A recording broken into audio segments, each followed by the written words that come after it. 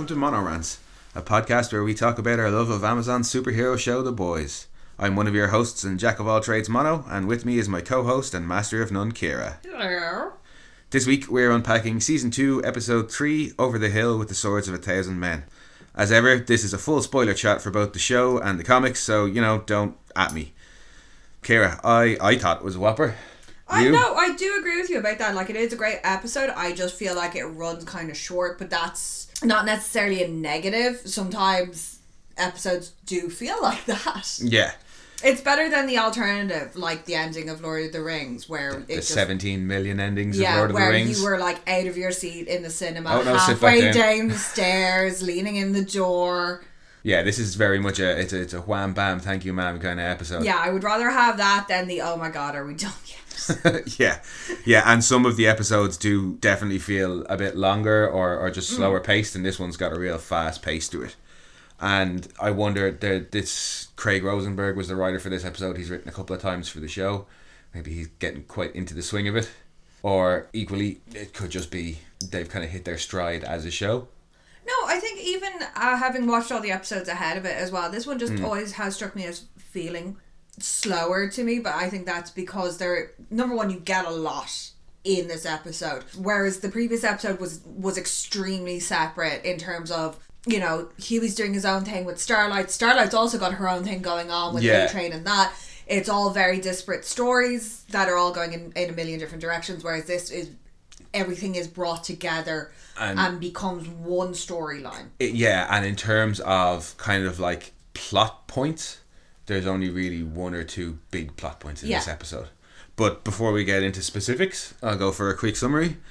As the boys try to hand off Kimiko's brother to the CIA, Vought is sent reeling from the public revelation of Compound V. With the Seven now on a collision course with the boys, Annie's loyalty will be tested, and Stormfront shows us some of her true colours. So the writing directing team for this one, Craig Rosenberg wrote, and the director was Steve Boyum. He's got 30 odd credits on IMDb, where most of his work is, kind of 8-9 episodes of things were Black Sails. He's another Supernatural alumni. He's worked on the Lethal Weapon reboot. I didn't even know there was a Lethal Weapon reboot, because I was there going, movie or TV show? No, there's a TV show. Was it a TV show? Yeah. Yeah. Right. Was it any good? I have no idea. I never watched heard of it. No, I knew it was out there, but I never watched it. And he's done a bunch of like cop procedural shows, 1 and 2 episodes of various like Law and Order. Law and Order, NCIS, Castle, Bones, a bunch of them. Yeah. Okay. But yeah, he's a first time director for the boys. Okay. Yeah, he fun episode. Yeah, he pulled off a good episode. Fun episode, especially as well. He has a couple of difficulties others haven't had to face, because the boys start out 3 miles offshore on a yacht. I don't know what you call it. It's not a speedboat. It's not like one of those big luxury ones. It's like, I take this out for the weekend. I go fishing on it, that kind of thing. Yeah, we girls sunbathe on it, that sort of. Yeah, we have canal barges here in Ireland. Yeah, nobody's got river yachts and small boats. Boat. Yeah. The name is the most important thing about it. Oh, yes it is. My big wet dream. But yeah, things kick off on my big wet dream. The episode kicks off on my big wet dream. Yeah, you've got Huey standing out the back looking sad. He's not got a believable black eye for having just been floored by a man of butcher's stature and training. And training, yeah. He should have a big purple and green bubble-eyed goldfish type of black eye. Like, he shouldn't be able to see through that. He should have like a little, like, when you see it in old boxing movies where they're like, just cut it to get the swelling to go down. Like, that's what he should have. Yeah, it should look like a butt on his face. He got punched by an ex-Marine filled with rage because he thought this person had just cost him his one chance at getting his wife back. Yeah. Like, you don't get a love tap black eye from that. Yeah, it looks like you get looks like he's just broken sockets from that. He looks like he's just, gotten some dirt on his cheek. Yeah. But that aside, Butcher comes out, like, he's listening to Billy Joel. I've never heard the song before. I think it's You're Only Human. Yeah. He's listening to that, watching the video. Number one, how the fuck does he have reception? Or does he have it saved to his phone? I'm hoping he has it saved to his phone, because they keep making, commenting on how far off the shore they are. They're 3 miles offshore, he says. Yeah. But there's lots of phone calls happening on that boat. I know, but I can't even get like phone reception in like certain parts of my house. Yeah, but that has more to do with the massively thick walls, I think. But yeah, he actually gets somewhat of an apology off Butcher. It is, yeah. You know, it's a very much you made me do it, but I'm sorry kind of apology. Like, he is gaslighting him a good bit in it. He starts and he ends the apology terribly. But the bit in the middle... It's not an apology sandwich. I know, but I'm just saying. Because he starts off and he says, you know, he called him a mopey cunt. Then he ends it by being like, he actually says the word sorry and he's like, oh, there, I said it. But in between those 2 points, I think he is a bit genuine. You know, he says he lost his temper, he shouldn't have done it. And both those things are true. Both those things are true, but that grin at the end, I would have punched him too. And it's the "there I said it" that nearly ruins the whole apology. There, I said it, and then he's like, winky, winky, like... Yeah, and Huey goes for him. And Huey tries to hit him so hard he knocks himself over, so fair play to him for that, because that is like a fucking... That's a haymaker.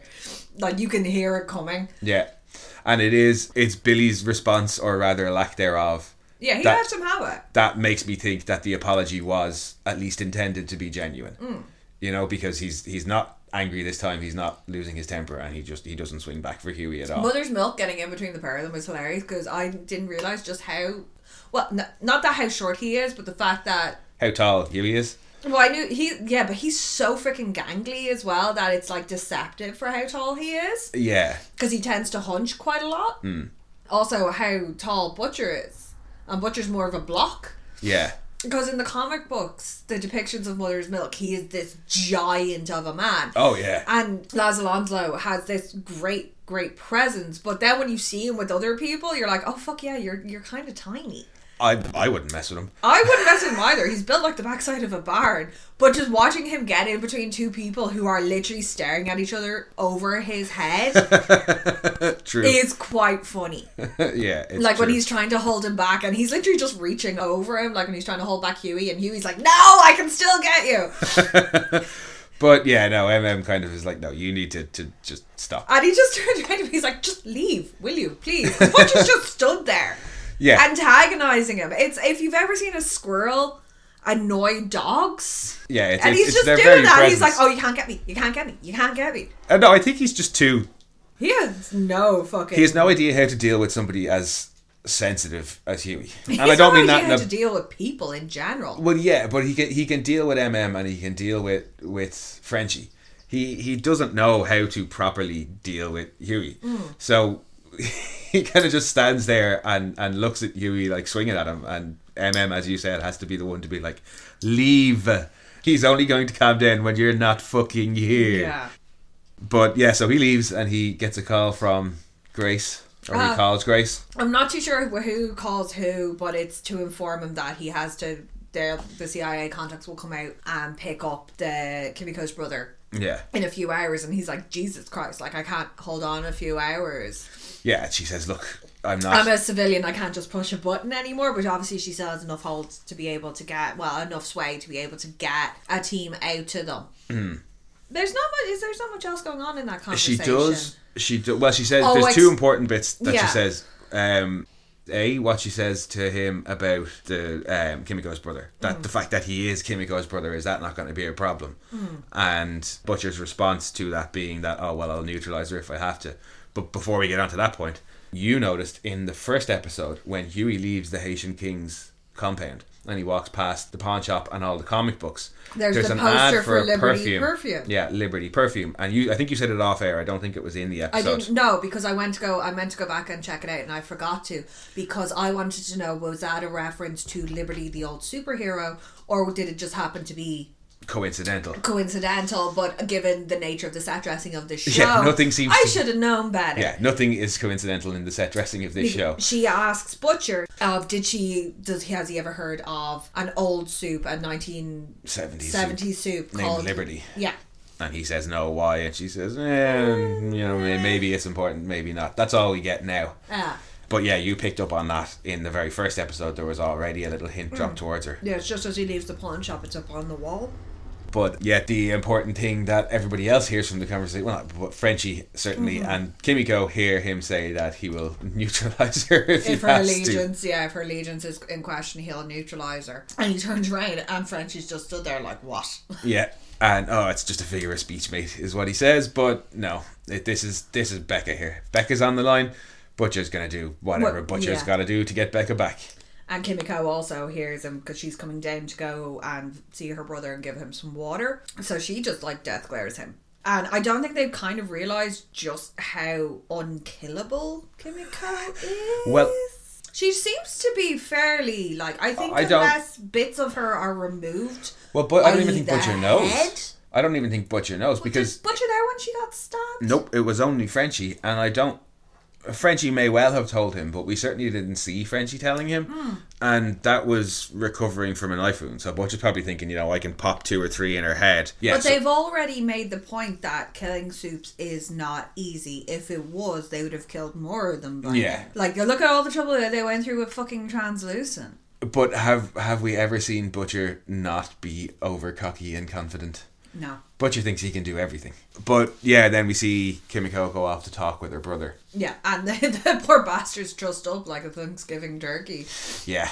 Between the chains actually rendering him immobile to the big duct tape mittens. Yeah, so he to can't stop him using his hands, because he seems to be a sort of Magneto-y, can manipulate. I don't know if it's just that he can manipulate gravity or if it's metal, because I think the boat was metal, the can is metal. Later on, I'm not 100%. I think it's just very powerful telekinesis controlled by his hands. That's what it comes across as to me. She has a cup of water, tries to give him some of it. He's not really that bothered by it. And then you get some quite sweet interaction between the siblings. Yeah, where she tells him that, she's there to take care of him. And she reminds him of how she used to steal rice for him when he was so hungry he'd cry. And then he counters with, yes, but when they came to punish you for the rice, I told them it was me, and they broke my hands. And again, a little deliberate bit of foreshadowing. Mm-hmm. Yeah, his point is, no, we took care of each other. Yeah, they're all that each other has. Their parents were murdered in front of them. She's been horribly scarred for life. God knows what happened to him. God knows what's happened to her in the interim of leaving that camp to them finding her in that basement. It's safe to say neither of them have exactly had a pleasant upbringing. No, and as we saw in the last episode, when she saw that shining light guy, the first thing she did was rip his head off. Yes. yes. And then when she found the crane... she knew it was him straight away. Yeah.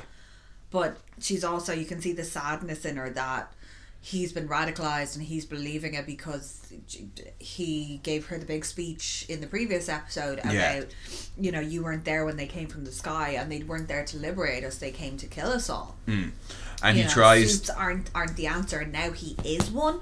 He's everything he's loathed. Yeah, and he tries to play on her emotions and get her. He says, the Americans are going to torture me. And you can't protect me. All you it's can not do even that is... the Americans are going to torture him. The CIA will ship him out to a black site where he will never ever be seen again, and then they're going to torture him. Yeah, but I mean, even just being imprisoned for no reason other than having been given V against your will, because up to this point he hasn't done anything wrong. He said he wants to harm America, but he hasn't done anything wrong. He has already hurt people, like in the CCTV footage of him. Oh, sorry, duh. Him dropping the boat on the Haitian gangbanger. Yeah. That was a slightly unnecessary response. Yeah, given how powerful he is, he could have just knocked him over with his hands and walked away. Yeah, it's Homelander and the laser vision all over again. Every response doesn't have to be excessive. Yeah, the proportionate response in the world of The Boys doesn't seem to be a thing. No, and we definitely discover that later on in this episode. Oh, yes, we do. But we'll save that for later. But it's nice to see more of Kimiko on her own and her personality, and she cares for him, and she's crying because she doesn't believe him, and she gets up and she leaves the room. Because she doesn't leave. They just kind of she sits, rests her head on his shoulder. Yeah, and it's just a very nice little moment of quiet. And that's when we move on from the boat, and we see a really short scene of A-Train partying in the club. Oh God! Number one, he's wearing his fucking sunglasses inside. Oh yeah, the international symbol of a douchebag. Yeah. And it might just be me, but the guy who's sitting beside him, who's like, you know, giving him the money. Brother. No, it's not his brother, but it looks like a bigger, buffer version of his brother. And I'm like, did you just go and find some dude? No, when he comes in, you remember like when he raced Shockwave and he's got all his and they're basically all styled like Eddie Murphy's Entourage from like the Raw video. Yeah, they've all got the Teamster jackets, and they're all like in the slacks, and they're all unbelievably cool. But yeah, I thought it was funny that his main guy in the Entourage in that scene looked an awful lot like his brother. Yeah, who presumably has had nothing. Yeah, because you haven't seen his brother. Like, you just not since he stormed off. No, and like even after the massive heart attack, there's been no sign of his brother. But he gets up, he leaves the club, he's saying hi to everybody. I just adore the fact that when he opens that door, it's like midday outside. Yep. And a bus goes past, going with what? Saving America for it's the Tech Night movie. I missed that. Yeah, as he walks out the door, there's a bus going past. Remember they had the whole thing in the previous episode with Tech Night Lives, the premiere. And it's Saving America or Saving the World. Yeah. That whole thing, and it's Saving America, and it's an ad for that on the side of the bus, and you just catch the big Saving America. I missed that. And yeah, then he starts to have his freak out because he should not be up and running around. No, he has like his heart starts beating super fast, and it all goes blurry. He's almost having like a panic attack. Yeah, palpitations. Yeah, or something. Yeah, he's sweaty. He's losing vision. He's like he's not a well bunny. He shouldn't be up and about, let alone drinking like a fuckload of stuff and running. Yeah. And putting his heart under more strain, because they probably just pumped him full of V to fix him. Probably, yeah. Because they were saying his brother had said something about how his bone density and everything was gone to shit. Yeah. But yeah, it's just a little quick kind of catch up with A-Train before we're treated to our happy family breakfast. Oh, happy family breakfast, which was so uncomfortable. I've had a few of those. But every time Becca offers Ryan something and Miller's like, oh yeah, I'll have that. Yeah, Can lovely. I just point out there's an excessive amount of food on that table? If she's like, when she puts the waffles down, it's like breakfast is ready. He's already half finished something. I think he was eating bacon. There's like fruit, there's juice, but it's that atypical American sitcom thing. Of having way too much food. In fairness, I'm terrible. I have like 3 cigarettes and a cup of coffee for breakfast. I think as well, it's the tendency for set decorators to over breakfast is our moment. Well, no, just to over decorate, because they'll be like, well, yeah, if all they're having is pancakes, all that's going to be on the table is like realistically is a plate for each of them and a plate of pancakes, and the set decorators probably looking at them like going, no, that looks too empty. Throw a pineapple on there and throw some fruit on there and throw some waffles on there. But I'm going to take a page out of your book and focus on some minutiae here, because I have questions. Why? Well, a couple of allusions have been made to the fact that nobody's seen Homelander for days. Yeah, he's just gone missing. They're covering for him. Did he bring spare suits to Becca's house? Or has he been in a fucking skanky, smelly ass suit for the last 3 or 4 days? I don't know. I don't even know how he pees in that suit. I don't think he can take that suit off. I think it's bonded to his skin. Who knows? No, he can. We've seen him at least pull the pants down. Oh, sure. In Stillwell's office. I want to know where he stayed. Well, I'm guessing he's been at that house since. We've had no real indication that he's dumped Butcher. No. Since he had his fight with Stan and he got slapped when down. He stormed off like a petulant child. I think he's been there since then. Oh God, poor Becca. Yeah. Because the strain of just trying to keep him happy, but he spends that entire breakfast undermining her. Also, more of his weird fucking milk fixation. Like, he's literally... I'm surprised he didn't rate it on mouthfeel. Because he takes a sip and he is like swirling it around and savouring it like people do when they go to wine tastings. Yeah. And then the way he licks his lip at the end is so fucking creepy. Yeah. But that's a fairly short scene. We see Homelander undermining Becca, and then he says, hey, forget those boring Spanish breakfast lessons and let's go outside.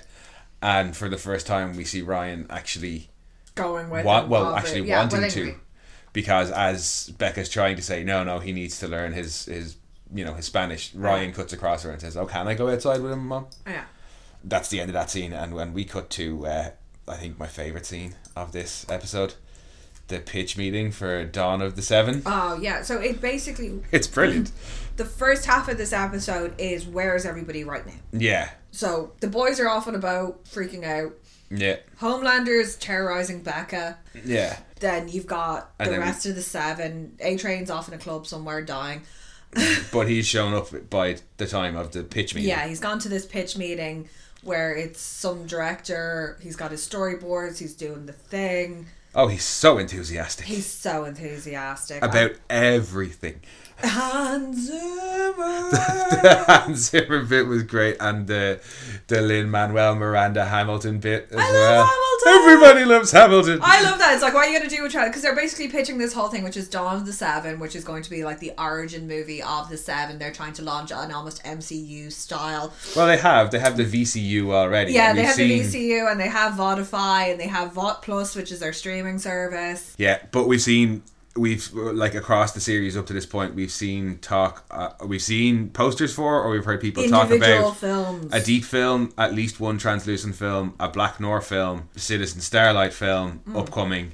Homelander says to Ryan he's been in 3 or 4 films, so much like the MCU, they all had their individual outings, and now it's time for the team up movie. Yeah, this is like fucking Justice League Assemble, or it's both Avengers Assemble and Justice League crammed together. Sorry, I mashed the 2 of them together, which has become Dawn of the 7. That's what they're doing. Yeah. But it's so cheesy and he's so into it, and Homelander's not there, and Ashley stood behind his chair loving every moment of it, giving it the most and being like, that is incredible, and the rest of them are just sitting there looking kind of bored. What's really, really nice is during that whole pitch, Maeve turns around, looks at A-Train, who's like sweaty. Yes. And not in like a good, I've just been working out way, in a I'm sick. Yeah. Like, don't touch me, my sweat will burn you kind of way. Yeah. Like, he just not look right. And she actually expresses concern. Like, she may not like him, but she actually turns around to him and goes, you look like shit.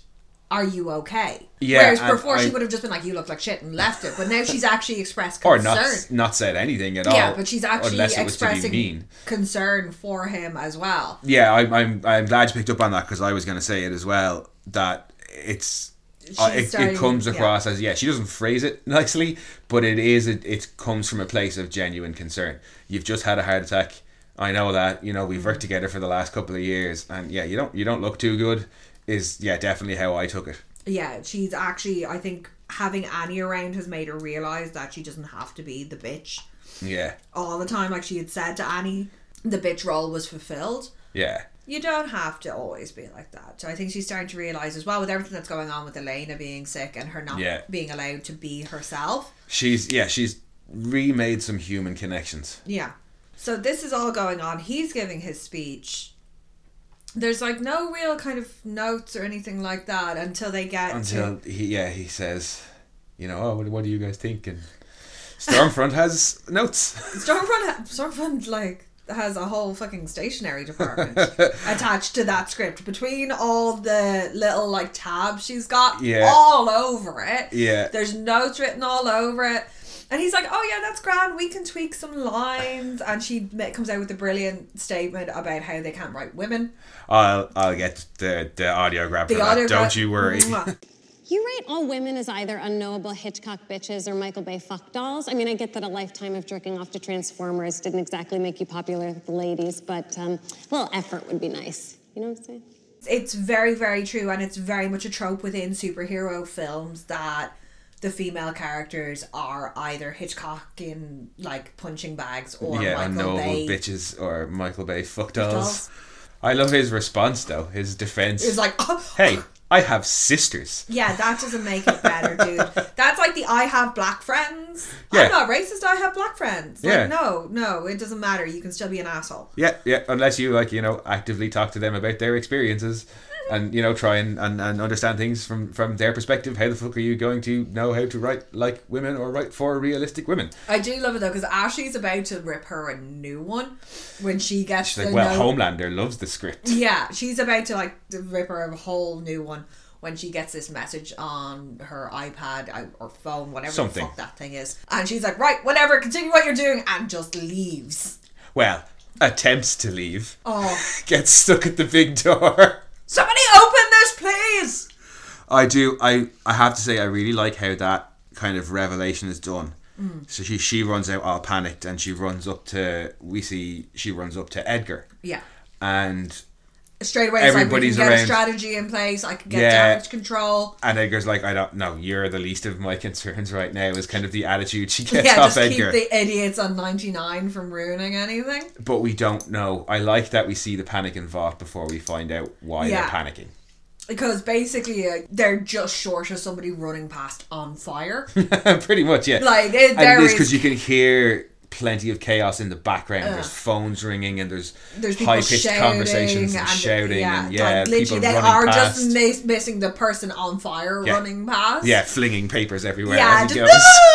we're doomed, and out the window. Yeah, and we don't know what it is until we cut to Annie in her. Well, it cuts to the news report, and then as it pans out, Does it not cut to Annie looking all smug at the TV and then swing around onto the TV? No, it's the news report initially, because that's how you find out what they're all freaking out about. Yeah. Is the revelation that Compound V is a drug that has been injected into babies, and everybody, rightly so, if you're a decent human being, should be like, what the ever-loving fuck? Yeah. So this is breaking news. Yeah, we see. Vought are just fucking That's why shitting Vought. themselves. Yeah, that's why Vought were scrambling. Annie looks very, very, like, she's very pleased with herself. QA train. QA train, rocking in, being like, was this you? Yeah, what? No, not was this you, but what did you do? He's like, I saw you with the V, and she turns around without missing a beat and says, yeah, but you let me leave with it. Yeah. So this is as much on me as it is on you. And you can see him just sitting down there being like, bollocks. Yeah. And then the beautiful line, you don't fuck with the money. Straight out of the comics. Yeah, you don't fuck with the money. It's true. You don't shit where you eat. And we're going to lose everything. He goes, I'm going to lose my, houses, cars, bonuses, the whole lot. And she's like, well, that doesn't matter. He said, that's what people who grew up with money always say. It's very telling, and you can see her stop and be like, oh shit. Yeah, she does. She takes that, and she takes that to heart. A-Train doesn't approach her with anger when he comes in. It's like frustration and disappointment. Like, do you even realise what you've done? Like, I'm not angry at you. I'm just you've fucked it so thoroughly. Yeah. And it's a very different response to how we first saw it, or when we saw him in the last episode when he sees her with the V the first time. Yeah, and he's threatening her that way. This time it's just like, oh. And it's partly what she says of, well, you let me walk with it, so you're just as fucked if you expose me. He realizes, yeah, okay, he can't do anything, but just he does seem to be more, he's like, I've worked so hard to maintain this, and we saw everything he was concerned with in the last season about staying in the 7, and now his biggest fears of losing all his fame and getting kicked out of the 7 might not even matter, because he's going to lose all his fame and fortune because of what Annie did. Yeah. It's 7 as a company is his livelihood. It's his career. It's the basis of everything that he is. Yep. And not just him, like all the other superheroes that they support, who maybe through the nature of their ability can't have a regular job, or can't do this or can't do that. I'm sure, and without the money for special suits or things like that for some of them. Oh yeah. It has a far wider reaching consequences than I think she's realised at that point. Yeah, and we start to see a little bit of the emotional impact straight away with the first bit of emotion we've ever seen from Black Noir. Oh God, when he's just sitting down crying. Oh. Yeah, that broke your heart. That broke my heart. That really did, because it's this revelation, Even though 2 episodes we saw him absolutely slaughtering a shitload of people, we were still like, oh, Black Noir, it's okay.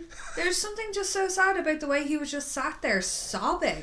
Because Maeve has mentioned previously that about her father. So you knew that she grew up with parents. You know that Homelander didn't grow up with parents. You don't know anything about Black Noir. We still don't. Yeah, I was basically going to go with the same rate that he was probably lab raised, given the way he is. Yeah. Well, there was something about it really, really was like right in the feels with Black Noir just sitting there sobbing on the floor. Number one, you didn't know he was in any way capable of genuine emotion. I'm gonna assume, given everything we know so far about Black Noir up to this point, he wasn't raised in a lab like Homelander, because Homelander's seems to be the only superhero who knows about V, apart from Ezekiel and A-Train, but they were let in on it. You know what I mean? But I'm guessing they couldn't hide it from Homelander because he was raised in a lab with no parents. But Black Noir, if he knew like Homelander did, he wouldn't be sitting there crying. Yeah. No, I don't know what it was. It was really sad. Oh, it was, yeah. Also, and equally... No, in that news report as well, it does state that Vought have not given a statement, and neither. It's the first time you hear about what's happened to Vogelbaum since Homelander's little visit with him at the end of season 1, which is he's recovering at home following an undisclosed accident, but he has also refused to give a statement. Yeah, he's been left paralysed by the accident, it said. Yeah, it was like some undisclosed accident has left him recovering at home, but it's the first time that you kind of, because the assumption was that he was killed. Yeah, the Homelander lasered the shit out of him, but no. No, he just, when he said he put the squeeze on him, he obviously meant it in a very literal sense. Oh, he polar bear squeezed him. Yeah, but we also hear from the Deep, following on from the Revelation, and his story about, you know, his origins and when he got his powers. That's also heartbreaking. Oh God, yeah, and about being 9 years old and hearing all these creatures just constantly screaming for their life and for hearing release. The goldfish begging for their freedom, and then he was saying it started happening more and more. That, you know, aquarium and Red Lobster and the screams in Red Lobster. And yeah, that'd fuck you up.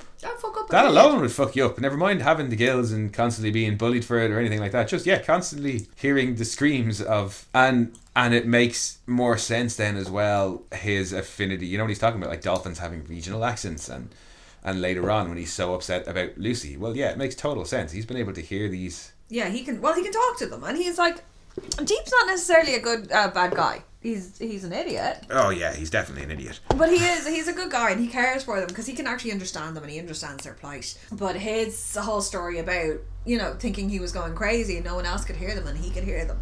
And Eagle the Archer is like, oh yeah, I sympathise with you, man. And he's quite right. He's like, no, you can't. You shoot a bow and fucking arrow. I have gills and can talk to fish. Yeah, We're not on the same level. Yeah. You fucking nut job. And he's like, oh, okay, well then we'll just recite the 15 commandments. He's like, no, I'm sick of your freaky, scary shit. I'm out of here. Pizza. That, I think, it's the next scene. It's a scene later when he has that. All we get from him is his story about his story, and it kind of ends when he says, you know, it could have been different. And that's it. That conversation he has with Eagle the Archer is a bit later on, and Carol bursts in and tells him to go off and be a superhero. You've also got the news, this breaking news being watched on the boat as well. Yeah, that's what follows on from Deep's confessional. With Huey leaving a voicemail for Annie going, oh my God, is this you? Did we do it? Yeah. And then Mother's Milk walks in and Huey's like, oh shit. Well, he's like, did a thing. He's like, did you do this? I did a thing. I think it was a good thing. Now I'm thinking it might have been a bad thing. Yeah, he's all happy until MM's like right up in his face going, did you do this? And he's like, for just a couple of seconds, he's like, oh, I'm going to die. I am so going to die. And no, is delighted with him, gives him a massive big hug, and Butcher and Frenchie walk in. Frenchie comes running in, and the way he looks at the TV, and then he spins around, and then he like stretches out, and then he just plants a big sloppy kiss on Huey's face, and Huey's like, get off me. Well, Huey kind of laughs about it. Yeah, and then just kind of like subtly launches him at like, go hug him. And MM's in the corner like fighting him off, like slap hands. Like, no, get away from me. And all Butcher can manage is a nice one. I just love the way Frenchie calls him Petit Huey. Yeah. He's like, you did this. But it's nice to see in that scene. It's one that I know I banged on about it an awful lot about Huey not getting the support from the boys. Yeah. But yeah, they properly stand for him here when all Butcher has to say is nice one, and MM's like, no, that's not good enough. What the fuck? Like, we've been trying to do this for so long, and he does it all on his own, and that's all you can say. And he's like, yeah, with Starlight. He's like, no, it wasn't just me, it was Starlight too. Please don't kill me. No, I think he doesn't want to. He's not trying to take all the credit, and also the other boys know from when Starlight came and rescued them that Starlight is far more on their side than she is on Vought. Butcher still wouldn't have been convinced of that, but this should surely convince him. Butcher's whole thing is like all soups are. Yeah, exactly. Fuck all soups. So I think that's why Huey says it there, is to be like, no, it was Starlight too. Like, she hates them just as much as we do now. Yeah, she did. She's the one who managed to blackmail Gecko into getting the sample. She's done all the legwork. The only thing that Huey did was get her a name. Yeah, he got her the file on. And she did it. Gecko. She did everything else. But yeah, Butcher's not all that keen. It was Huey's idea, but she kind of executed it. Oh, yeah, no. And he even says that to MM. He's like, it was Annie. He said, all I really did was give her a little alley-oop. Yeah. And yeah, Butcher can't give it to him. No, he Butcher's can't. Butcher's more concerned with getting Becca back. And exposing Vought doesn't necessarily help him get Becca back. So, No. And he does kind of point out to the guys, well, yeah, that's great and all, but we still have a super terrorist on board. And everybody's still like looking for us, and the CIA are still after us, and Vought are still after us. So yeah. Yay. Like, well done, team. Yeah. It is. It's real, like, fucking snide the way he's going on about it. Yeah. And we cut back then to a little bit more of Homelander and Ryan. And we see the two of them standing up on the roof. Well, we don't know they're on the roof initially. They're just stood there. They could be anywhere. True. He's like... he's talking about, like, testing his powers and stuff. And he's making some very, very big leaps in logic there. He's like, you're my son. You should be able to fly. Then take off from the ground. Yeah, but it's Homelander. He's like... I think he thinks he needs to, like, shock Ryan into it. That, like, if he could take off from the ground, he'd have done it already, in the same way that he would be able to throw a ball really hard. Yeah, but in fairness, nobody's told him that he has superpowers. No. Like, in fairness, you don't go around as a normal person being like, I wonder if I can fly. Oh, yeah, I know, but I think... Plus, it's Homelander. He has to be fucking, dramatic about it. But, yeah, he's like, oh, we're flying, jump off the roof. And he's like, I don't yeah, Ryan's really like, I don't want to... And calls him Dad for the first time. Like, Dad, don't make me do it. Yeah, like, he's really scared. He doesn't know he is. He's terrified. And Homelander's like, oh, buddy, you called me Dad. And then pushes him off the roof. It's not even the push. It's the fact that he goes, pat, shove. Push, yeah. And he doesn't push him so much as he hurls him face down into the ground. That's not a push. Yeah, okay. It's more than a push. It's not a gentle coaxing. Like, it is. I don't know. I still don't know if it was supposed to be funny or not, but I found it fucking funny. It, like, the fall...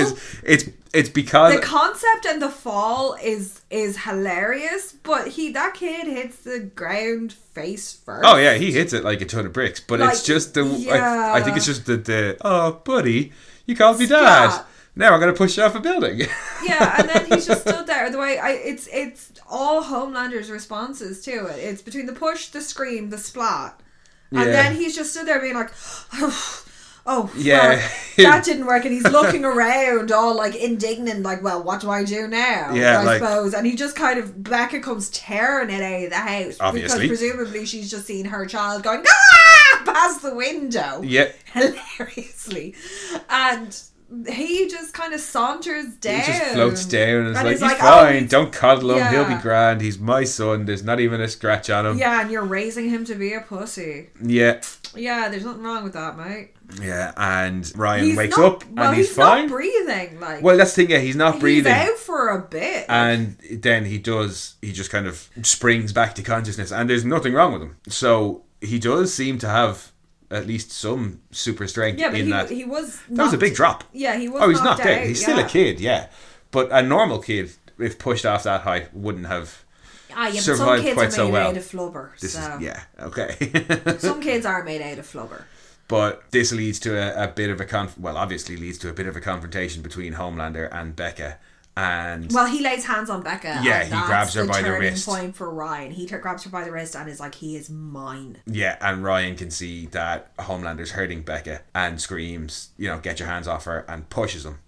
And Homelander gets knocked down. Yeah, he actually manages to push him off his feet and push him a good distance away, and his eyes glow as well. Yeah, when Homelander's kind of sitting back up and looks at Ryan, Ryan's eyes are glowing. I'm sorry, the way he sat on the ground is so funny. And all I wanted was a nut shot. I was like, come on, Ryan, kick him in the nuts. Yeah. He's presenting. Laser him in the nuts. Yeah. Let's see if you can aim better than your dad. Yeah. But he looked, when Homelander sits up for a split second, he looks angry. He does. Because I'm guessing he doesn't get knocked around that often. Yeah, it's probably been a while since somebody's put him on his ass. So his initial response is just initial response of rage, and then he's like, oh no, wait, this is my kid, and he's just displayed some super strength. I should not be angry, I should be happy. Yeah, he's like, well done, son. Yeah, he's like, well done, and Ryan just screams at him to fuck off. Yeah, and to never come back. And yeah, it's whiplashy watching Homelander, because it's like, what do you want exactly? Yeah, and the first thing he does after Ryan tells him to fuck off is basically run back to the next person that he thinks he can get love or affection off. Or who's Maeve. Yeah, and it's a little bit later. Well, that scene comes in, but Maeve's watching.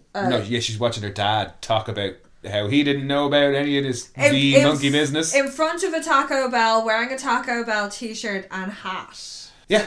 I'm pretty sure he's sponsored by Taco Bell. Yeah, well, as Maeve makes it pretty clear in her phone call to Elena, that all he ever seemed to do was just take her sponsorship money and spend it on booze and gambling. So it sounds like she's kind of cut him off.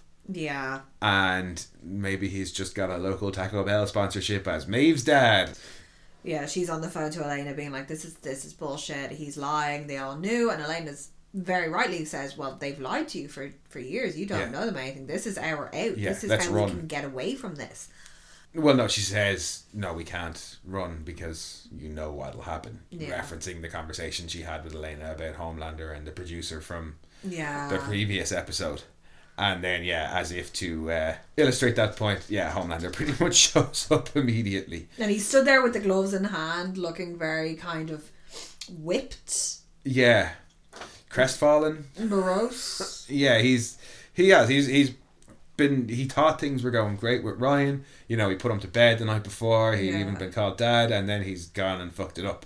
And, it just seems like the first thing he tries to do is run to somewhere he thinks he can get love and affection. And when he comes up to Maeve, he's like, oh, you know, you're the person I've known the longest and the person I've known the best around here, and you know, I'm always going to be there for you. And he starts putting on this kind of emotional ploy and crying and being like, oh, life, you know. And he's patting her hand really aggressively, and she's sat there being kind of like, okay, where's we going with this? And then as quick as anything he goes, who's Elena? Yeah. And lucky for her, she's able to use... Oh, she's an old friend. Well, she says she gets that out really quick, and Homelander doesn't buy it because he's like, since when do you have friends? And luckily she's got an excuse because she says she needs to vent about all this bullshit. And he's like, well, what bullshit? She's like, have you not Where have you been? Yeah, where the fuck have you been? Cue him storming off. But yeah, he storms off.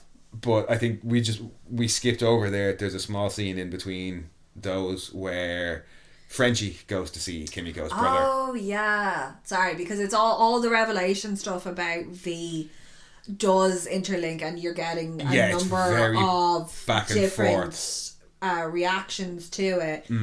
The most telling being the one in Stan Edgar's office, which happens after that, which is brilliant.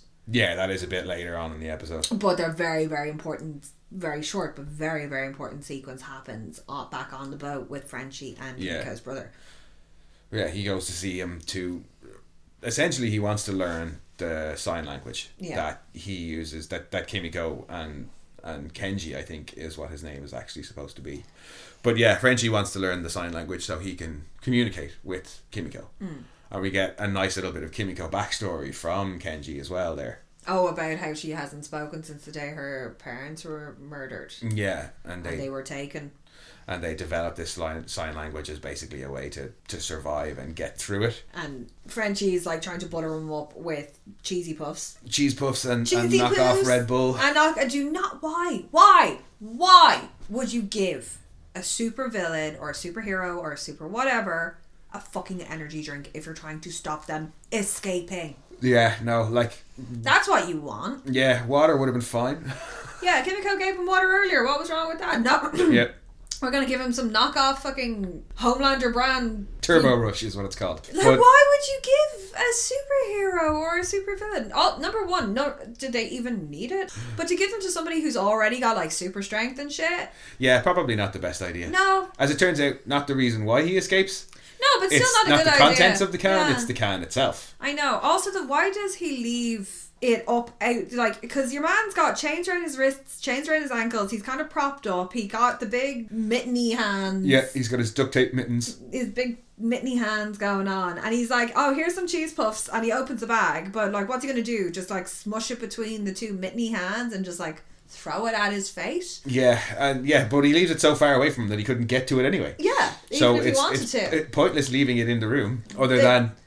as a means to escape, which has happened before when Huey gave Translucent a glass of water. Yeah, and left him the cup. And he peed into it and threw it on the battery. Yeah, and this time Frenchie leaves Kenji with the energy metal, drink. yeah. And by this point he's managed to like wriggle one finger free or it wear looks it like down he's like off the rubbed, chains. Yeah, rubbed a hole through it. And And he's got like one finger that he's like he with one desperately finger. concentrates and uses his finger to bring the can closer to him and tears it open and uses that to cut through the rest of it, and he frees himself. And the next scene where we're back on the boat after the chat between Maeve and Homelander. Yeah. Is the NYPD helicopter showing up. But yeah, the helicopter shows up and says, this boat's stolen. and the boys are surprised, but not really surprised that Butcher stole the boat. Oh, really? Yeah, you told us that this was a friend of yours. Yeah. Yeah, Butcher tries to give the cop some bullshit excuse. I am the captain of my big wet dream. And I have papers here signed stating that it's a lease. But the thing is, we don't know. We never get any sort of conclusion on that ruse because there's an anchor being launched at his head. Yep. So that could have worked. Yeah, it well, might also have they're worked. taking numerous photos of them and he comes barreling up from below decks. Kind of wish hadn't pushed Butcher out of the way. That he got the anchor in the back of the head. Yeah, a little bit. Well, he narrowly avoids it twice because pushes him out of the way from the anchor, and then when Kimiko and Frenchie are trying to overpower Kenji, he tries to force power and Butcher off the boat, and Kimiko pushes his arm to the side, and that's what causes them to knock the helicopter out of the air. Yeah, because it's a bit chaotic, but they're like, grab his hand, and boom, bye-bye police helicopter. Yeah. Now you're on top of your laundry list of crimes. Now you're wanted for the deaths of 4 individuals and destruction of police property. Well, they don't know. At this point, nobody will have necessarily known it was them, but they certainly know, and poor old Huey cannot handle the idea of just leaving them behind without even trying to rescue them. Yeah, so he throws in a life ring. Yeah, there's a little bit of good that'll do, and they're like, right, we're out here, come on, let's go, bye-bye. But at least it's not much of a rescue effort, but it's better than doing nothing, I suppose, by leaving the lifesaver behind. But so that you can see that has definitely kind of had an effect on Huey. He's like that they had, like, those guys in that helicopter just got killed because Butcher stole the boat. Not for any other reason. Yeah. You know what I mean? They came near us and they got fucking killed. So Butcher then is like on the phone to Mallory, desperate, and is like, we've been made. And she's like, well, if you hadn't taken out a helicopter, we'd be able to do more time, and you have to bring him in. You have to bring him to a safe house. Yeah, we can't come to you, you have to bring him in. Mallory must still have some serious fucking sway. Whatever about sending a couple of agents to pick up a potential soup terrorist.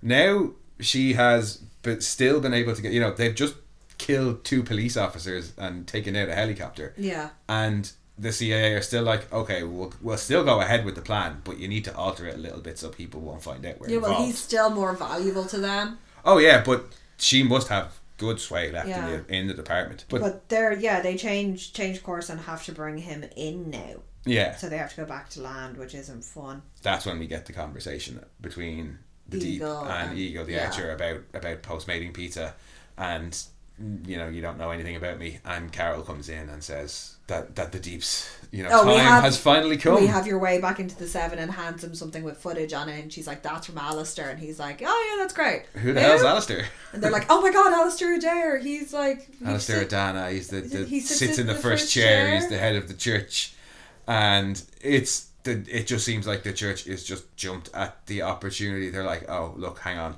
Vought are in a real position of weakness. We have a former member of the 7 here.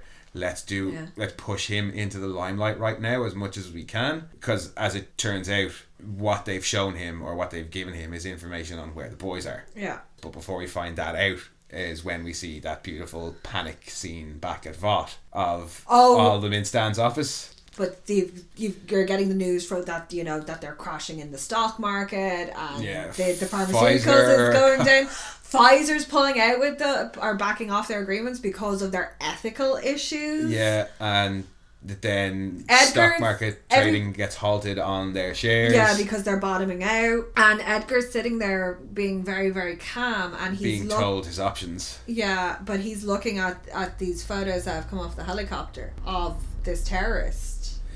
Like when they're like, oh, here's your two options: is deny, it's high risk, high reward, and you're fucked if they get called out. Yeah. Or release a statement. Yeah, saying and he's that we like, did know. option 3.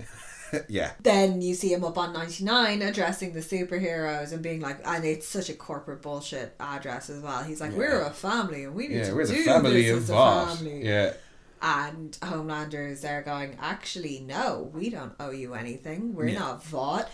Yeah, Homelander tries to capitalise on it and be like, no, Vought have fucked us over. Vought have hidden all this from us. We don't owe you anything. We don't need Vought. We are the superheroes. And has his little fucking... Even though he's the cause of all of this. Oh, yeah, totally. But it's pure Homelander to just try and capitalise on it. Oh, yeah, And he totally gives it the is. whole, companies come and go, but talent is forever. Which tickles Stormfront's fancy. I think Oh, it tickles her taint a little bit. it does, yeah. I think Stormfront's just a little bit like, ooh, hang on, this I might be able to work this into my own agenda, which we still don't know what her agenda is yet. Like, as they're leaving the Big 7 conference room, she's like, well, I didn't expect you to be all fuck fight. And he's like, well, maybe you don't know me that well. Yeah. Like, maybe I don't. Yeah. So he says, we're going to go after the super terrorists, not because Vought want us to, but because we're superheroes and that's what superheroes do. Yeah. And also because Homelander doesn't want anybody finding out that he created all the super terrorists. No, he doesn't want that at all either. But it's fun to see because it's also kind of a fuck you to Edgar. Oh, it's definitely a fuck you For to Edgar. how he had spoke to him in the previous episode. Edgar was bang on in that conversation as well, because he said it's only a matter of time before V goes public now. Yeah. And within 2 episodes of that conversation, V's gone public. Yeah. So this is Edgar's option C, which is we're going to change the narrative and we're going to change the news cycle from, yes, this has come out, but it's out there now and we have to stop it. Yeah, exactly. So And- there's a lot of spin going on. Yeah, he's going to get the narrative all about the supervillain. But yeah, that leads us back then to the boys and Deep's appearance. Well, we don't see the Deep for straight away, but we do see A lot his of aquatic dolphins. friends, dolphins, sharks, whatever. A lot of fins rocking up, something Something's knocked the boat a couple of times. Yeah, there's a hole in the boat. It's been scuttled, so Yes, they get yeah. into the little small one on the back, which is also still quite a nice size. And off they go in the speedboat to try and escape the... Also, I just love the fact that Butcher pulls like some mad high-powered assault rifle out of somewhere and just like starts randomly shooting at the ocean. Yeah. But we get what is probably the most talked about bit of this season. Oh, Lucy. And yeah, poor Lucy getting a speedboat rammed clean into her. Yeah, well, number one, they're being chased by an awful lot of marine life. They're heading for a storm drain. Yeah, They're like, he there's a cuts storm them drain, off. just fucking go for it. And he pulls up as a barricade, but they don't slow down. And his face when he stood up on him and he's all like in the pose. Doing the pose, yeah. And then he realises that they're not stopping and he does his like little hunched up ninja pose. Yeah, like, he what kind are of- you going to do? Great. Rather than just jumping off the whale, he kind of stands on top of it and like braces for impact. Yeah, and impact does happen. I feel really bad for Huey. He was in the very front of that boat. Yeah, it's One hand, yeah. I could have done without the whale noises in Oh, pain, in God. fairness. That was a bit much for my taste. But yeah, no, that kind of sums me up in a T. Ryan getting pushed off the building, fucking hilarious. Whale noises dying, no, that's a bit too much for Yeah, me. that one hurt. At least the dolphin was quick. But it does lead to a couple of really nice moments, because that's Huey is done now. Huey Do is... you blame him? No, I say Huey is inside a whale. He's like, everything is fucked. I've lost everything. We've just killed some cops, and now I am inside a whale. Yeah. And he does not want to go anywhere. He's reached his limit. That is it. He is out. And He is going home. you can really see it when he's just like, no, I'm he's The blank talking stare. to Butcher. It's all the blank stare. No, I'm just gonna stay here. Yeah, no, I know it's fine. But the second Butcher lays a hand on him, he absolutely freaks. Yeah. And is like screaming at the top of his lungs. And he's not even trying to hit him. He's just flailing everywhere to keep him away. Yeah. And Butcher's like, okay, well, fair enough. I've been covered in more gore Yeah. since I met you. So Butcher buggers off, and it's up to MM to save Huey.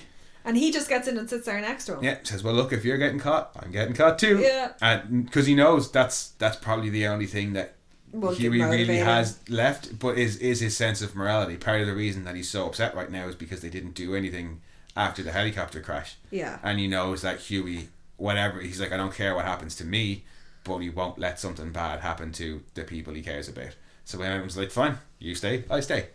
And it convinces them to kind of move along. And we get MM further being an all-round good guy and heart of the group when he gives his canary speech to Butcher. Yeah, he's like, that kid's your canary, that kid's your conscience, he's your Jiminy Cricket, you need him because you don't have any limit. Yeah, you have no limits, and if you how do you him, know when you've gone too far? Yeah, you kill your canary. Yeah, and it's never, that speech is never explicitly said in the comics, but the sense of it is there, and that's kind of towards the end of the comics you find out that is very much why Billy brings Huey in. Is not just because he's had somebody taken from him as well. It is because he's the canary. He's a moral barometer for him. Yeah. But they take off into the storm tunnels, all covered in gore. Yeah.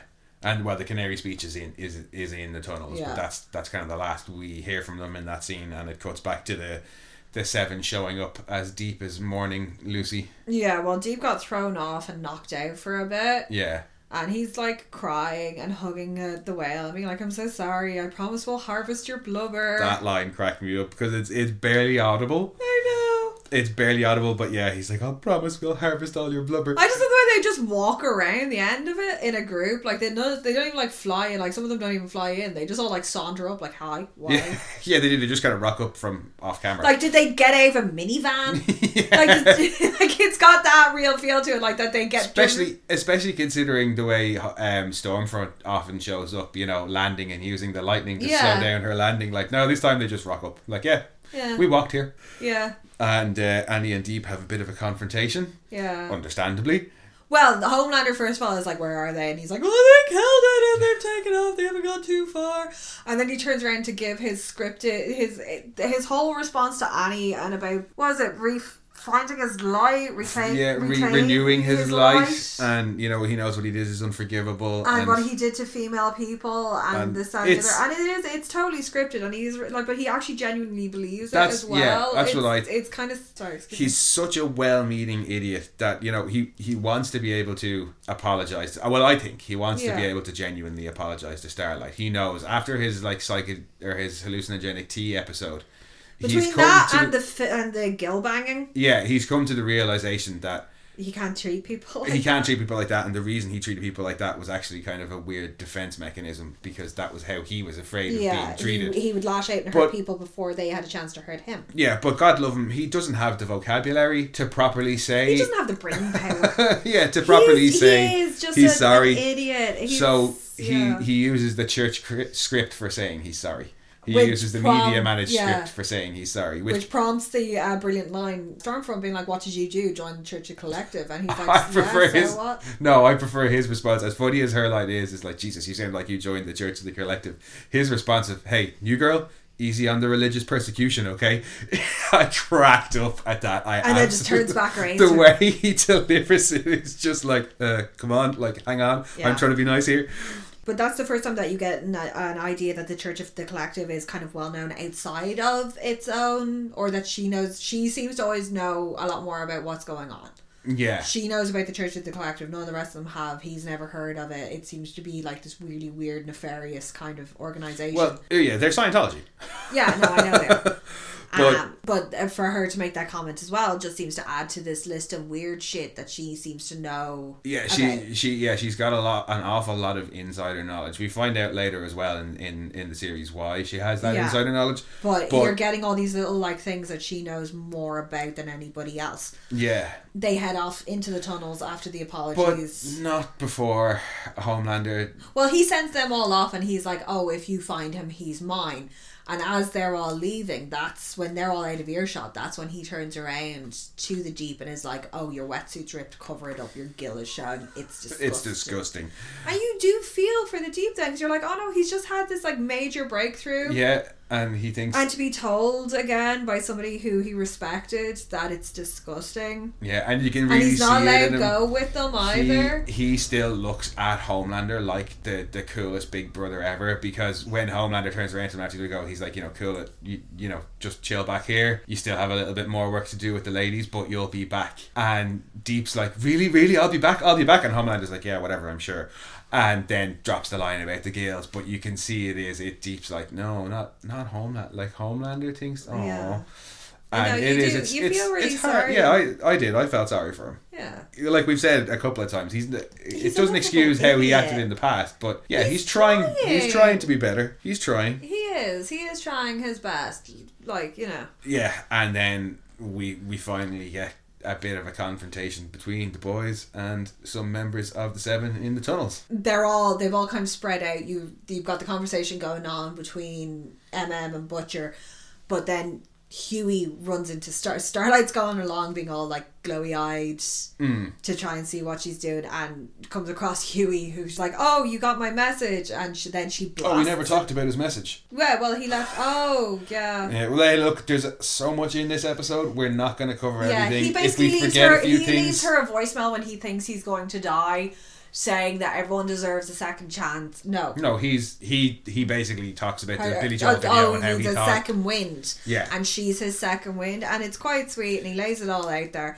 And when he meets her in the tunnel, he's like, oh, you got my message, and then she just laser blasts him or hand blasts him, which not exactly the response you're expecting to that, but she does it for a very good reason, and that's because Homelander's walking up behind him. Yeah. And Homelander sees him and is like, what the fuck, this guy again? Yeah, seriously? Like, does he have a magic dick? Does he have beer-flavoured nipples? Like, what is it with this guy? Here's an idea, kill him. Yeah, and she tries to say it's, I had no idea, and he's like, well, look, let's put it to the test, shall we? You can do something for me. And he basically says, kill Huey. Yeah, no, we're going to kill him because he keeps popping up again and he's being a pain in the hole. Yeah, and this will show me for sure that you're on our side. Yeah. The rest of the boys overhear this because they're hiding around a corner, and Butcher is like, well, I don't think Butcher wants to leave him. I don't know. Up to this point, he kind of looks at the rest of them like, what the fuck do I do now? Like, what do we do? Yeah, but that's it. It's what do we do? Up to this episode, I would have, like any other episode, he would have walked away from him. He would have walked away. I think, he's just after getting slapped down off mother's milk. After the Canary speech and seeing that he did the stuff with the V and seeing how and Frenchie have been so protective of him in the last 2 episodes, he's finally rounded a bit of a corner, and he doesn't need to be told to save Huey. He's like, how do we save Huey? Yeah. Is the look that's on his face. You're right. So as Huey's kind of closing his eyes, and you've got the Billy Joel song building up again. And it's nice because, Homelander says, look, either you kill him or I kill you both. Yeah. And Huey has this look on his face of, well, like, look, if I have to die, I'm happy to die. If it saves you, we've already exposed V, so in some sense I've gotten justice for Robin. Yeah. So he has this, he's like, okay, well, look, if I have to die now, I'll die now. Yeah. And it's nice. Butcher rocks in and is like, oi, cunt. And the Homelander's response is better. William? Yeah, William. Turns around and looks at him. Hello. Well, no, I'm surprised I to see had you breakfast here. with your wife this morning. Yeah, immediately tries to get the dig in. Yeah, and if he pancakes, yummy, yummy, yum. And I always just wonder what that scene would play like if Butcher hadn't told them that Becca was alive. Could you imagine, like, if he had just been like, I had breakfast with your wife this morning, and Butcher was like, and the rest of them we were like, Becca? Excuse me, what did he just say? Yeah. Yeah. Like, it's a good thing he actually came clean about something, because that could have totally bitten him in the ass. Actually, you raise a very good point, and it's something that does annoy me about other shows, and you'll get it as soon as I say, particularly Supernatural. Supernatural has a lot of forced drama about one main character hiding knowledge or a secret from the other main character. Oh my god, they have entire seasons of that. You don't get that in this. I commented on it in the first season when I was saying it was really nice that Annie and Huey... In the wash. So Huey finds out that Annie is Starlight very early on. It takes ages in the comics. Yeah. And they don't do that forced drama. And like you said just now, he could have held all that Becca information back for quite a few episodes, and they could have had some fake forced drama around that. But no, the episode, well, he's only in the first episode for a tiny bit, so effectively in the first episode he's back in the second season. He tells everybody that. Yeah, his wife is alive. He tells all the boys and he tells Mallory. Yeah. So yeah, I do. I really like that they don't create forced there's drama enough around. other drama going on without it having to be there. Yeah. Yeah, no, but the digs there from Homelander about having breakfast with his wife, and they basically are like, yeah, well, eat this. Like, do your thing, looking at Kimiko's brother, who I actually thought initially it was a train, like a subway train. So did I. Now I think it was like it's one of those bendy buses. Yeah, I think it. Well, it must have been because he pulls down. It looks like the road that he pulls down, and it just happens to be when there was a bus. So he basically pulls a whole load of stuff down. And there's a car hanging through the hall. That was the thing that made me kind of go, "Hang on, if they're supposed to be really far underground, how?" And then was like, "Oh, it's a bus." Yeah, and then when Kenji escapes out the hole after flattening Homelander. Yeah, he's straight out and onto the street, and we get a hell of a fucking scene. Yeah. Between Kimiko goes after him, but it shifts entirely to Kimiko and the brother, and he's going, "Let me go," and she's going, "Please don't leave me." Yeah, I love you. Please don't go anywhere. And then Stormfront is just like, "Hi guys." Yeah, and sends the both of them in through the side of a wall, about 3 stories up or 4 stories up, into an apartment block. And this is where we really get to see a little bit of the true Stormfront. Yeah. It looks like it's like part of Queens or something like that. When Stormfront comes into the apartment that the 2 guys have been thrown through, there's a black family there and they're screaming and they're afraid. And she fires the dad of the family against the wall for no reason. Well, like, she throws them in through the window, then she gets in and she looks at them and her eyes flash and you can just see her being like, ugh. Yeah, there's a look of like disgust. Pure disgust and just, look at you. You're she knocks Kimiko out. Well, she throws her through a wall. Yeah. And she throws him through a wall, and instead of going after them, because the family are screaming, she just decides to destroy them. Well, they haven't even, I think, after... They don't start properly screaming until she knocks the dad off the wall. She kills them all for no reason. Then, her eyes go black and we hear her killing them all. Her eyes don't go black. You can see lightning in them. Did they? Yes. Well, they look dark to me. No, they go all like sparkly, like with the lightning. Okay. Yeah. Her, Stormfront's lightning is kind of purpley. You're going to have to take my word for it. I forgot you're colourblind. Yeah. Yeah, her eyes, her pupils show the little like lightning. It looks like those plasma balls. Yeah. That's what her eyes look like. So when she looks at them initially, you get that flare. Yeah. And then after she throws them through, she's climbing through the wall after she's beaten the dad off the fridge. Yeah. When she turns back, her eyes are glowing like that again. And you just hear. It cuts to him outside trying to scramble up and run away, and you can hear them all screaming. And a big... and the screaming stops. Yeah. And he's trying to run and she's chasing him, and then Kimiko jumps on her back and smashes her into the wall a couple of times. Yeah, the 2 of them and they proceed run off then up the stairs. And as Stormfront follows them, she passes just a random black eye on the stairs, looks at him, and then we see an outside shot and he comes flying out the window. Yeah, she just launches him clean out of a window, and then we see absolute destruction. Portland must have been delighted to get rid of her. Yeah, I was saying that when we were watching it, like that She basically, how that building is still standing at the end of it, because there is explosions, there's lightning, there's stuff throwing out of it, you could just hear screaming, because it's just panning up the outside of the building, and I think it's far more effective than following them through as it pans up, and it's just this scale of destruction. Yeah, it is. It's just carnage. And they come out onto the roof and they're trying to run, and he makes it onto another roof, but she catches Kimiko. Yeah. And she's straddling her, and very slowly. Looks like she's trying to break her neck off the edge of the building. You can hear the kind of slow crunch. She's doing it very, very slowly, and she's taking great pleasure in it as well. And then he comes back. He could have just left at that point. He realises, no, it's his sister. He comes back. He rugby tackles her out of it. Yeah, and she gets the better. Stormfront gets the better of him. Oh, she gets him by the wrist. Snaps his hands off, chokes him out, and is like, look at me, I want to see the light go out in your eyes, and calls him a yellow bastard and snaps his neck. So if you had any illusions as to Stormfront being a good person, she totally gets a clue when she's strangling him. In the comics, Stormfront, for starters, is a guy, and is very obviously a Nazi in the comics. It's never hidden. Oh, his chest plate in the comic is basically the Fuhrer eagle. Yeah. Oh yeah. So we knew coming into it, when there was a character called Stormfront, she's probably going to be a Nazi. Yeah. Or at least a big, horrible racist. And I kind of wish we didn't, because I think a lot of people were really taken... Yeah, were really taken in by the bait and switch. Well, it's not even really a bait and switch, but by this turn in her. Because for the first episode... And the second episode, well, the first episode she's giving Maeve and Homelander stick. The second episode, you see her being all like edgy and cocky and like anti-establishment, and a load of people loved it. And then they saw this episode and were like, "Whoa, oh no, I don't like her. Oh no."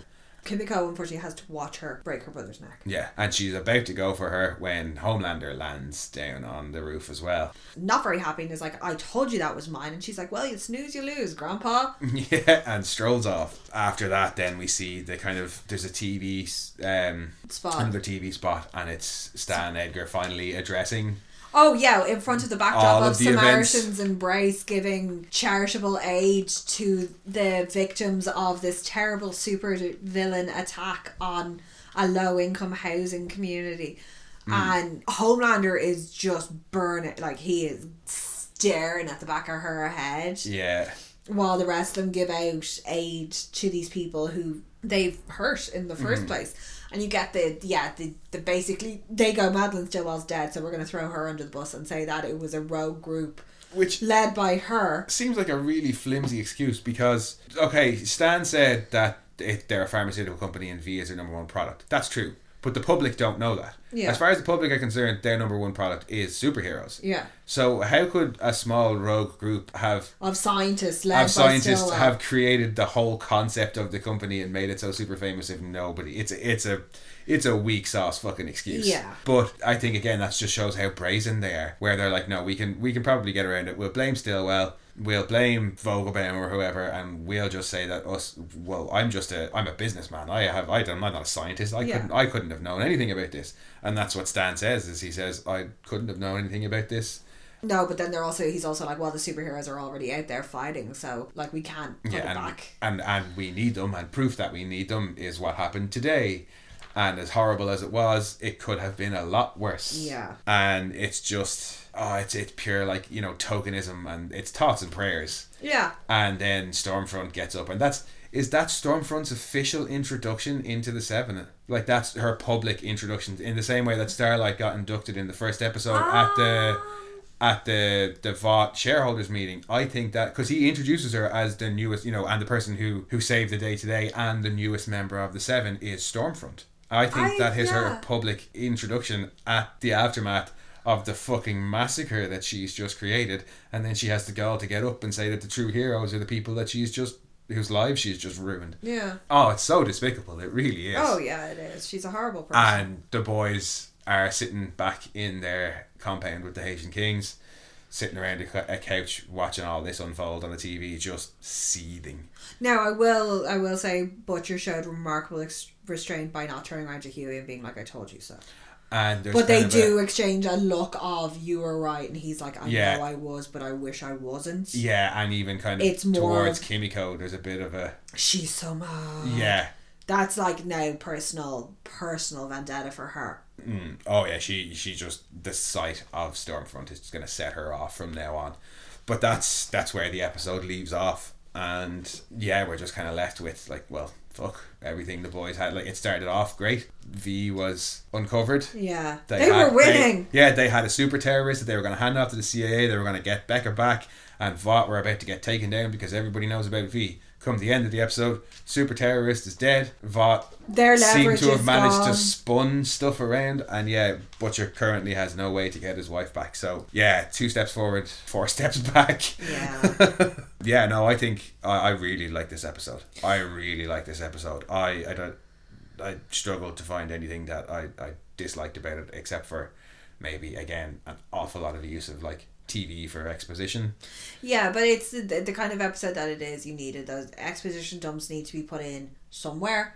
Well, but also in this episode, it did actually serve the purpose of the story. It wasn't just in there to tell us information. The whole point was, this is how information is being in world disseminated. In world, this is a huge media event because, you know, it's a massive scandal about the biggest corporation in the world, so they would be all over the TV. Yeah, it would be on everything, and like you've got stock market crashing and things. But like you that said, on. It feels like a short episode, but I think that's just because it's so snappy and everything. One scene leads into the next with no there's no dead weight in this episode. I didn't There's think. very little levity in this episode as well, apart from Ryan being thrown off the roof. But there's And the Dawn of the Seven scene. the Dawn of the Seventh scene is about the only bit that it's actually funny. There's a bit that I noticed actually when Ashley goes to talk to Edgar at the very start, and when he walks off and tells her just to make sure that the monkeys, the idiots, The infants on 99 don't kept fuck in anything check, up, yeah. and she starts to play with the hair. Yeah. That's where the hair playing starts, which becomes a thing later on.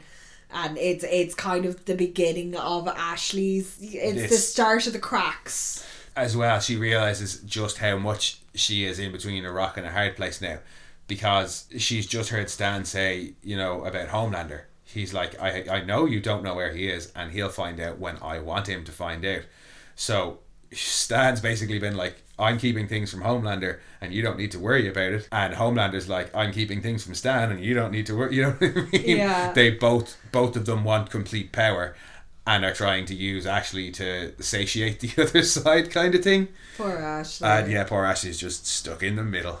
But this, I think, probably my favourite episode so far of the series. Yeah. Is really highly rated as well. It's a 9.1 on IMDb. No, it is. It's a good episode. Like I said, my critique is that it does feel extremely short, but going through it, there is a lot in it and a lot to take in throughout. That it is a very fast paced, because it only seems to take place over, say, like 2 or 3 hours. Yeah, it's a very short period of time. It is, and almost like in pace, with a couple of little jumps. Like you've got the little time jump then at the very end when they go to Smarten's embrace. Yeah, that's to that to sequence. the end of the day kind of thing.